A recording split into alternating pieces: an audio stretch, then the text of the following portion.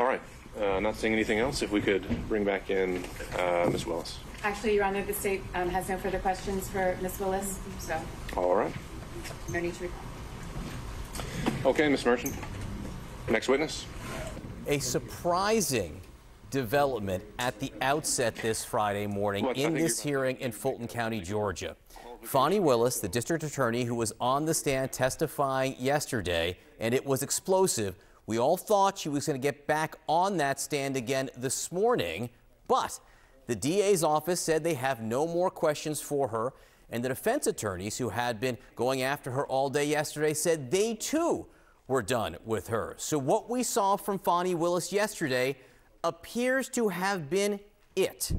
Now, they're talking about who they will call next. One of the issues is some of the witnesses they want to call next aren't there. I think because everyone was expecting there to be more time spent with Fani Willis this morning. At this point, they're having discussions, procedural discussions about privilege. But let's take a moment to reflect on the decision not to put Fani Willis back on the stand, Ellie.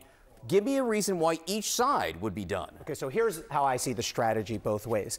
The DA's office, easy calculation. If you can end her testimony and put a bow on this, you're happy. You don't want to bring her back. All that can happen is bad if she comes back. It's unpredictable. You don't want the DA on the stand. If you have an opportunity to end this, you end this. Now, from the other side, from the defendant's point of view, I think they've recognized properly that she's not going to suddenly give it up. She's not going to admit she ordered the code red. She's not going to order she's done any of the things that she has been alleged to do. The way the defendants are going to have to prove their case is with other evidence, with documents relating to bank records or phone calls with other witnesses. That's the only way they're really going to undercut her. They're not going to get her to just reverse herself on the stand.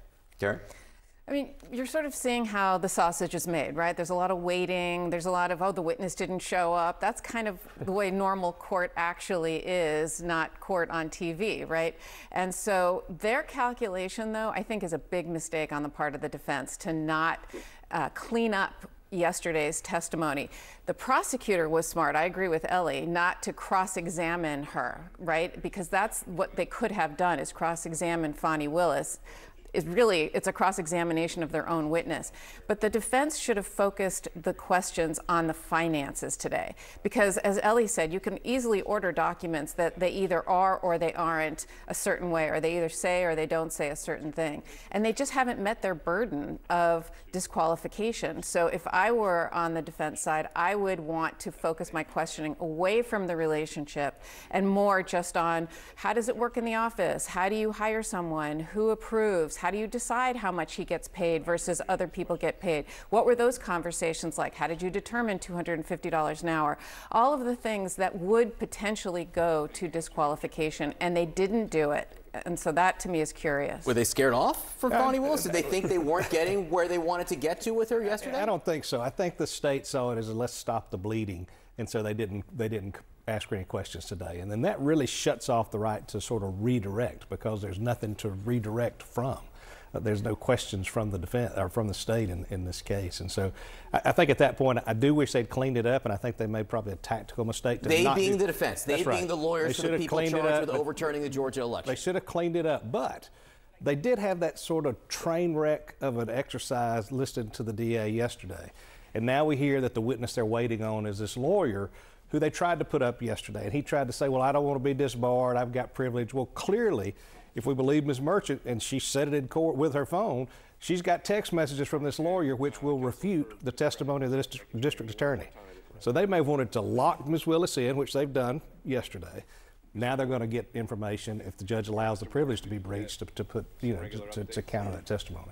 Yeah, it's interesting, because this is going to be sort of a moment of truth here. Because yesterday, when the defendants tried to get into these texts in this testimony, Nathan Wade raised the privilege, the attorney-client privilege. This guy represented him to some extent in his divorce and said, no, shut up, can't talk. He has the right to do that. But if Fani Willis and Nathan Wade are going to say, we met these charges head on, we were transparent and open, it's hard to reconcile that with invoking the privilege on what could be a really crucial piece of evidence. If there are, to be clear, if there are texts from Nathan Wade to this lawyer before Nathan Wade and Fani Willis say the relationship started, showing that they were already in a relationship, That's a big if, but if that exists, that's a game changer. All right, guys, stand by for a second. Let's go back to Fulton County, Georgia. Laura Coates outside the courthouse now in this morning begins with a surprise, Laura. Absolutely. I mean, what a shock. If you thought it was shocking that she actually appeared to testify yesterday, it's all the more shocking that today they're not going to continue, because at the end of yesterday's hearing, we were all under the impression, why? Because the judge said as much, the party said as much, that she was going to testify today. This tells me a number of things. Number one, they feel they have extracted all that they can from her, that she's no longer a useful witness to either side. Now, when you're talking about her own special counsel team, they believe that she should never have likely even had to be in this position today or yesterday to testify. Remember what we're here for. We are not here in divorce court proceedings. We're here to see if she will be disqualified as the head of the prosecution team, and her entire prosecution team thereby disqualified and removed by an outside agency based on a conflict of interest. Now, they have yet to show that through line we've all been talking about. I have Nick Valencia here with me now. We've been talking about this a great deal. Yesterday, you and I were side by side when we had that shocking moment that she appeared. She was confrontational. She was also persuasive. And she undermined their case and their ability to say that she somehow had that through line. Now, that might be part of why she's not here today, but who is next could actually be helpful to those who want to disqualify her. That's right, and those that have spoken to around her say that she was rightfully indignant yesterday. She is defiant, and Fani Willis, it really wasn't a surprise to see her demeanor on the stand yesterday. It was, of course, a surprise to see her come in as hot as she did. She had to be calmed down, according to those that we've spoken to during that break. But it wasn't a surprise necessarily to see her stand her ground. Fani Willis is a strong, independent woman. She showcased that yesterday. She is a formidable force, and she is all about respect. Talking to those around her, she is not going to be one of these people that thinks that somebody's going to go have to fight or defend her own name. She wants to do that, and that's what we saw yesterday. We saw her call Ashley Merchant a liar. She is insulted by the very essence of these allegations. She feels that it is a gossip, an attempt at gossip, an attempt at creating a circus and a spectacle, and to delay what was on track for an August trial date, and it has. It has already made an effect to this case. And by the way, she said as much. I want to play that sound because she was very indignant about the accusation that she had engaged in sexual interactions with Nathan Wade at an early time. Here she is. You and Mr. Wade met in October 2019 at a conference? That is correct. And I think in one of your motions you tried to implicate I slept with him at that conference, which I find to be extremely offensive. You started dating shortly thereafter, correct? That's a lie. That's one of your lies. You've been intrusive into people's personal lives. You're confused. No. This is the truth. Judge, and it is a lie. It is a lie. Ms. Willis? You see. Mr. Sena, thank you. We're going to take 5 minutes. I mean, Nick, think about that moment there. Because at the core, remember what needs to be proven. It needs to be proven there was a financial benefit derived from an improper relationship leading to such a conflict that a defendant could not get a fair trial. She is indignant about the accusations and going into that particular aspect of it. The inference is that she needs a man to pay for her.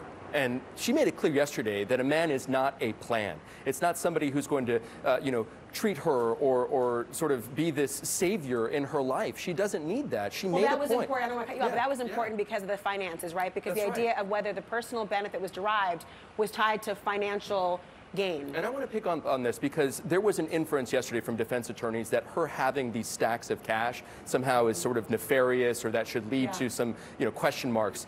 It might be a cultural thing. I know a lot of black and brown people who keep cash on them. There's a mistrust of the systems at large. People feel like this is our hard-earned money that we earn with blood, sweat, and tears. It's certainly something that happens here in Atlanta and beyond in our community, so I don't think that is sort of a gotcha moment for the defense attorneys at all, Laura. Well, we will see what it means. I mean, my great-grandmother died at 105, and I know she had money in her insulation.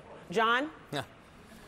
So they are in recess right now in that courtroom. The pictures you're seeing on the screen are from yesterday. As of now, there is no judge presiding over this case. He is outside the courtroom. Everyone is outside. They're trying to figure out what happens next, when they will have testimony from the former law partner of Nathan Wade and how much he will be allowed to say. They're arguing about privilege. These are the discussions that are going on right now.